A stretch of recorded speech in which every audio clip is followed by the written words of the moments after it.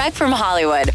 Michael Buble just released an upbeat, quarantine-inspired new track called Gotta Be Patient, and he's recruited some friends on both sides of the U.S. border to help relay the song's message. Canada's Bare Naked Ladies and Mexico's Sofia Reyes. Here's a taste. I just want to see my friends. I want to walk the street again, but I gotta be patient.